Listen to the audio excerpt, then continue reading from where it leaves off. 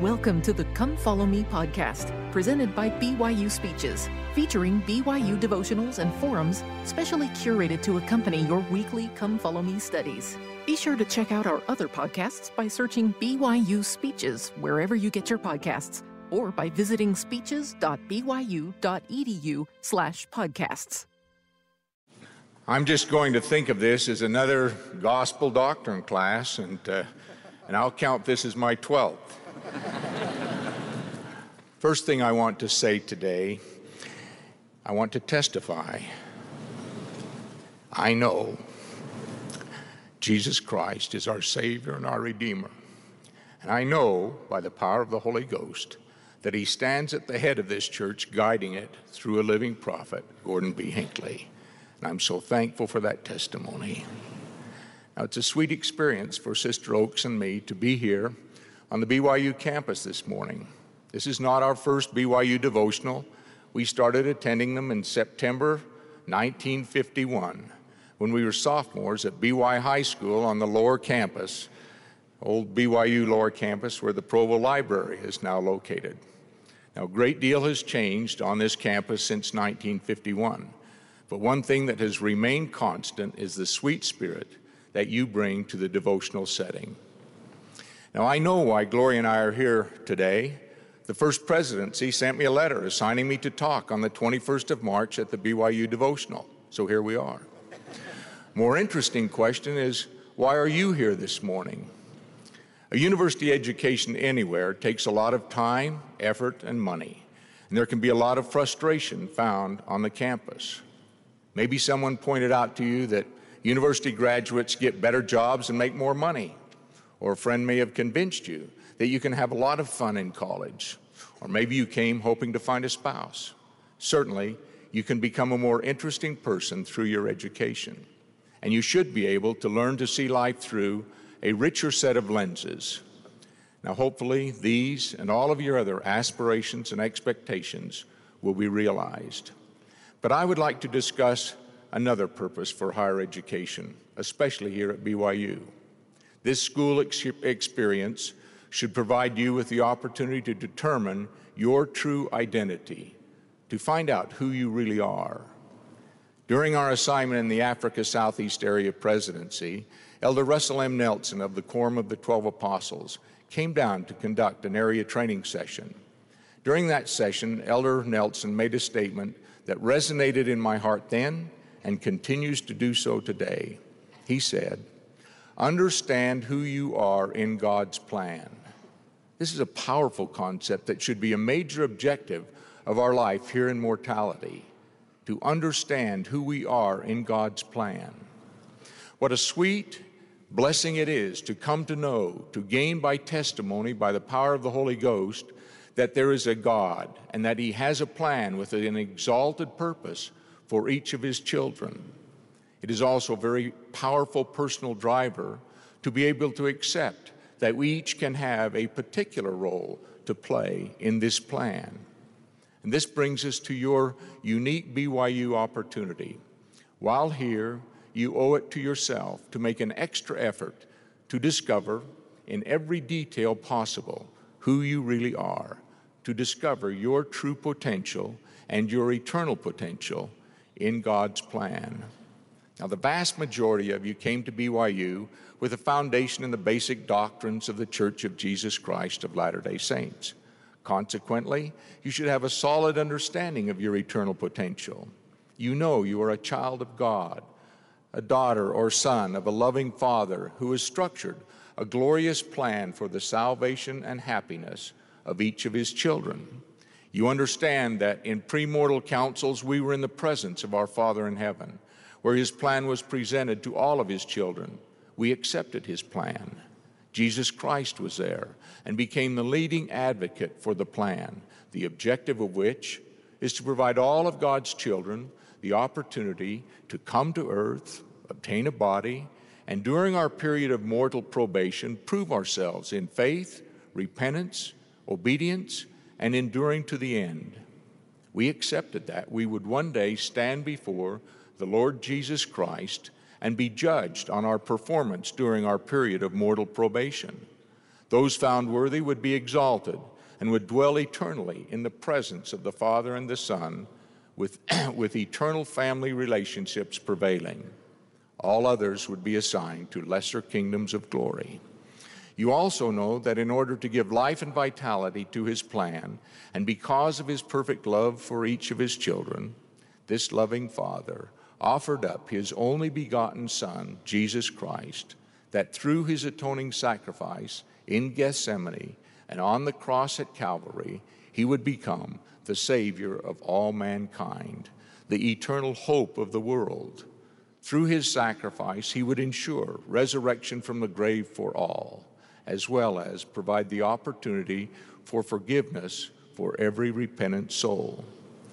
You know that without a Savior, there is no plan of salvation and happiness, because there can be no expectation for resurrection, nor for forgiveness, and thus no hope for perfection and celestial worthiness, no hope of dwelling eternally in the presence of God as a celestial being, no hope of enjoying the promised fullness of joy, which is an integral part of celestial existence. What a blessing it is to have this solid, revealed from on high doctrine as a foundation upon which to build our lives and as a foundation for our trust and hope in eternal happiness, a foundation for our faith and hope that our Father in heaven has made such happiness available to his sons and daughters. But are these glorious, majestic understandings enough? They are certainly critical to our underpinnings for our eternal progression, but to reach our eternal and divine potential, I think they are only the beginning. We are each individuals with singular talents, strengths, opportunities, and challenges. We're as individual as are our fingerprints or our DNA. Unfortunately, we cannot discover our individuality by just rolling our finger on an ink pad and then on a clean sheet of paper, or by spitting on a glass laboratory slide as we can with our fingerprints and our DNA. We believe we are foreordained to come to earth at a particular time, into particular circumstance, and that our particular set of gifts, attitudes, and talents, if properly developed and employed, will enable us to fulfill our foreordained purpose. Elder Henry B. Eyring of the Quorum of the 12 Apostles tells a tender personal story that makes this point in a penetrating way, I believe. As a teenager, his family moved from a very comfortable environment for young Elder Eyring to a location that was not to his liking nor his satisfaction. He sulked for a bit until the Spirit spoke directly to him about who he was in God's plan and how he ought to proceed. One day the Spirit instructed, "When you find out who you are, you will be sorry you didn't try harder." Now, I suspect that this spiritual admonition for more diligent effort is probably appropriate for most of us. The Lord will lead us in our particular role if we will seek and follow his guidance. Christ himself is the greatest example of understanding who he was and the full magnitude of his mortal and eternal potential. His success during his mortal probation is in part a reflection of this understanding. As a 12-year-old boy who had been left behind at the temple, he reproved his worrying parents. "How is it that ye sought me? Wist ye not that I must be about my Father's business?" Christ's ministry is filled with statements highlighting his complete understanding of his mortal and his eternal destiny. In the 18th chapter of John, Pilate asks Christ, "Art thou a king then?" To which Christ replied, "Thou sayest that I am a king. To this end was I born, and for this cause came I into the world, that I should bear witness unto the truth." Close quote. In the 16th chapter of John, Christ demonstrates his same remarkable degree of self-awareness when he states, "Behold, the hour cometh, yea, is now come, that ye shall be scattered, every man to his own, and shall leave me alone. And yet I am not alone, because the Father is with me. These things I have spoken unto you, that in me ye might have peace. In the world ye shall have tribulation, but be of good cheer. I have overcome the world." Close quote. In fact, everything we know about Christ suggests that he understood exactly who he was and exactly what he was expected to do in his life. And thanks be to God, he did it. For us to move in the desired direction for our own life, we must come to know ourselves, to study and stretch and test ourselves, and to ponder the results of our stretching and our testing and our other observations. We need to become familiar with our own set of gifts and talents. There is no better place on earth, no any better time to carry on this get acquainted with yourself process than as a student here at BYU. Now, why is this getting to know yourself process so important? Because it will enable you to do more with your life. It will permit you to come closer to realizing your full potential. It will let you build on and use your strengths, your gifts, and your talents to carry out your purpose in God's plan. It will help you to overcome your weaknesses and avoid your vulnerabilities.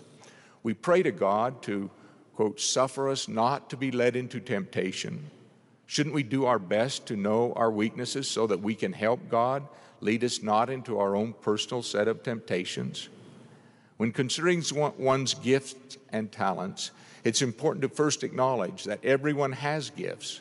I believe this is a truth with both temporal gifts and with spiritual gifts. Now, regarding spiritual gifts, the scriptures are very clear on the subject. 46th section of the Doctrine and Covenants highlights for us that everyone is given a spiritual gift, and it enumerates these gifts. Quote, seek ye earnestly the best gifts, always remembering for what they are given. They are given for the benefit of those who love me and keep all of my commandments. And him that seeketh so to do, for all have not every gift given unto them. For there are many gifts, and to every man is given a gift by the Spirit of God. To some is given one, to some is given another, that all may be profited thereby. Then after a listing of many of these gifts, it concludes, and all of these gifts come from God for the benefit of the children of God. Now ponder for a moment the beautiful gospel principle disclosed in this scripture. In a world so filled with despairing souls, lacking a sense of personal worth, it is most uplifting to know that each one of us is endowed from on high with at least one spiritual gift. We ought to be striving to discover our spiritual gifts. When we know them, we can polish them, hone them, and use them to bless the lives of those about us.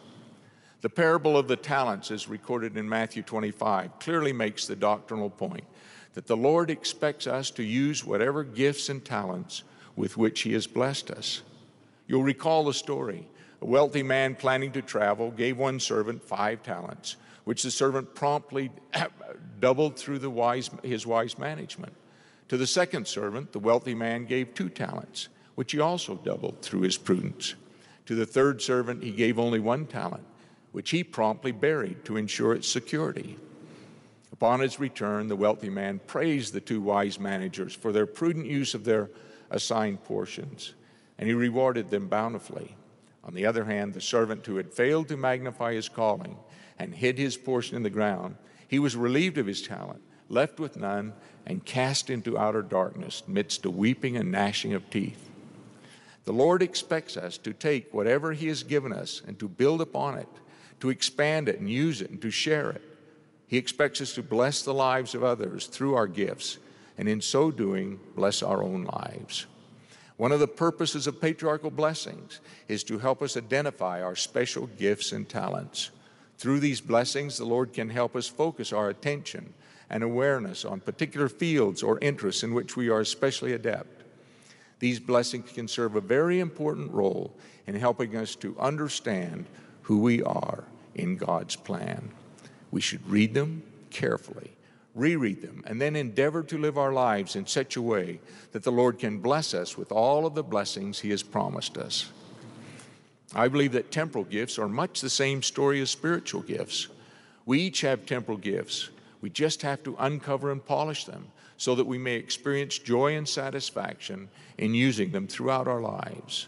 Some of these gifts are special aptitudes for music, for teaching, for learning, for athletics, for administration, etc., etc., etc. University years are a time to find out and cultivate these gifts. This is why we take aptitude and other interest tests to discover what is possible given our native abilities and inclinations. This is the main reason why we have general education courses, to broaden our perspective and to expose us to a variety of disciplines, to see if they might be attractive and interesting to us. This is why we have majors and minors, to polish particularly interesting gifts which we might want to use throughout our lives, not just in our work, but also in our church, our community, and our family service endeavors. These tests and introductory courses are an important part of your getting to know yourself portion of your university experience. Now, the social experience on campus is also an important part of the getting to know yourself part of your collegiate life. It is much more than just one big spouse search. It's an opportunity to buff off a few personality burrs that may have slipped through your high school days. It's a time to gain a better insight into such personality traits as toleration for stress, capacity for work, need for privacy, and innumerable other characteristics of your individuality. This self-awareness lets you make wiser choices regarding dates and mates, vocations and locations. Now, I repeat, this is a good time to find and polish your gifts and your talents. It ought to be a conscious objective that you find out and obtain the most of in your undergraduate years. It can be a very important part of your quest to understand who you are in God's plan. Our particular role in God's plan is in part a reflection of these talents and gifts. The parable of the talents was not given to us for our entertainment, but rather for our spiritual instruction. It's indicative of an eternal principle that is often summed up: where much is given, much is expected. Our gifts and our talents are important elements of our true and complete identity. They are important factors in determining our role in God's plan. Now, let me give you a couple of examples from the life that I know the best, my own. In high school, I thought I was a pretty good athlete, and I wanted to play college ball. I went out for football here at BYU, promptly got cut. Then I went out for basketball, promptly got cut. I didn't bother with baseball and tennis. But I wasn't convinced of my limitations, even though everyone else seemed to be fully aware of them. I went off to the Air Force Academy. One of my driving factors was I wanted another go at collegiate athletics. And with only 300 cadets on the campus at that time, odds were much better. So I played football and basketball and baseball my first year in Colorado. But my maturing introspection capacity and knee surgery made me realize that I was quite mediocre on my better days. And based on that realization, I made some adjustments to my life goals. And I've enjoyed a lifetime of participating in sports. But I was able to measure success and happiness in terms of participation rather than in excellence of performance. This is a time to discover talents and interests that will be of satisfaction to you for the rest of your lives. Now, when I was a freshman here at BYU, Janie Thompson, a BYU legend in finding and developing musical talent, asked me if I'd participate in a song and dance number that she was producing for some conference. I agreed. But after a few practices, Janie said, "Bob, I like your enthusiasm, but you're not much of a singer." Well, since then, I've not sought opportunities to stand in front of audiences and sing, but I found numerous rewards for enthusiasm. But through all of this, I did learn that I could work as hard as almost anyone. That was not a native skill. My dad taught me how to work, and all of my life I've been able to keep up with the hardest workers. That became one of my most important lessons from my college life. Your successes highlight your gifts. Your disappointments highlight your limitations. And these are very important lessons that impact directly upon who you are in God's plan. These lessons play a major role in helping you to determine your true identity. One of the great blessings of understanding our true eternal identity as a child of God is that our personal sense of self-worth can only be high. There are no born losers in God's frame of reference. He loves each one of His children. We are each His son or daughter with the potential to become like Him. In the gospel plan based on moral agency, if we fail, it is because we make choices which lead to failure. But in that same light, We can make choices which will lead to our marvelous success. One of the great beauties of the gospel is that critical decisions are ours for the making. Now, we have talked in some detail about the importance of understanding who we are and the magnitude of our divine potential. Let's briefly discuss a significant threat to our achieving this potential. Today, we receive many warnings about identity theft. Some of you may have already experienced this trauma. In our cybernetic world of trust and rapid transmission of personal data, medical, financial, and all other types of data, we're very vulnerable to theft and exploitation of our identifying details. Consequently, billions of dollars are spent each year on identity security systems, and they're not always successful. We can be defrauded of significant amounts of money by identity thieves. Several years ago, Sister Oaks and I were traveling while we were assigned in Europe. At the end of one month, we received a $20,000 credit card bill after we'd spent about $35 in a particular city. Crooks had our numbers and they were throwing them around with reckless abandon. That was our introduction to identity theft. The credit card company stood behind the debt, but it was quite frightening to see how helpless we were to prevent the thievery of our identity. Now, theft of our numerical mortal identity can be costly and cause us a great deal of misery. But the theft of our eternal identity has much longer impacts and more dire consequences. And I'm not talking about addresses, credit card security, or any other identifying numbers.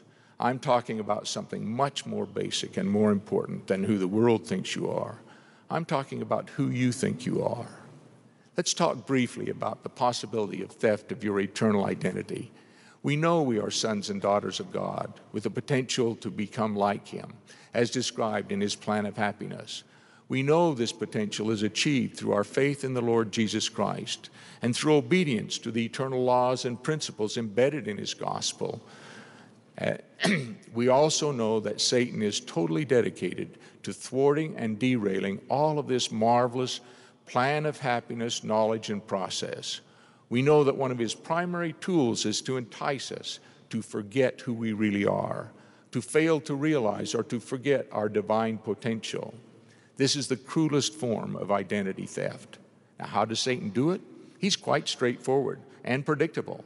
First, he attempts to prompt our doubts in our minds about our divine potential.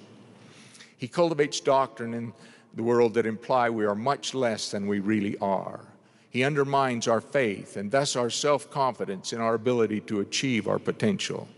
And even if we do understand and accept it, he still cultivates this doubt. He strives to bring us to a mindset in which we believe that we individually are not good enough to ever achieve our celestial goals. In this same vein, Satan seeks to convince us that we are so bad that even the atoning sacrifice of Jesus Christ is not sufficient to reach down to our lowly depths and to draw us up unto our Savior. He tempts us in paths that seem to verify his cynicism about our grand and glorious potential.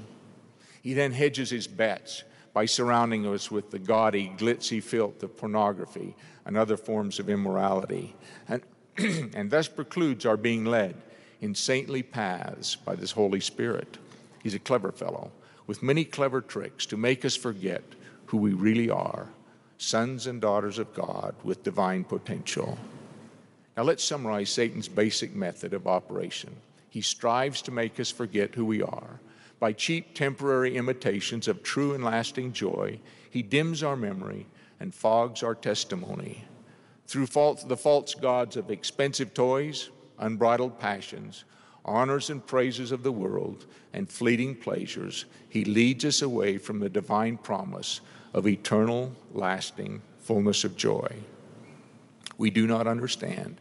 We cannot comprehend completely the promised fullness of joy. We have to accept its wonder and its beauty on faith. The term is really quite descriptive. Fullness implies there is no room for more joy. The scriptural promises are breathtaking. 76th section of the Doctrine and Covenants, the 93rd section, are as explicit as I think we can expect and as we need. 93rd section, for man is spirit, The elements are eternal, and spirit and element, inseparably connected, receive a fullness of joy. 76th section of the Doctrine and Covenants.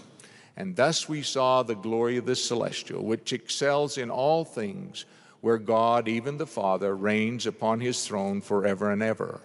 They who dwell in his presence are the church of the firstborn, and they see as they are seen, and know as they are known, having received of his fullness and of his grace, and he makes them equal in power and in might and in dominion.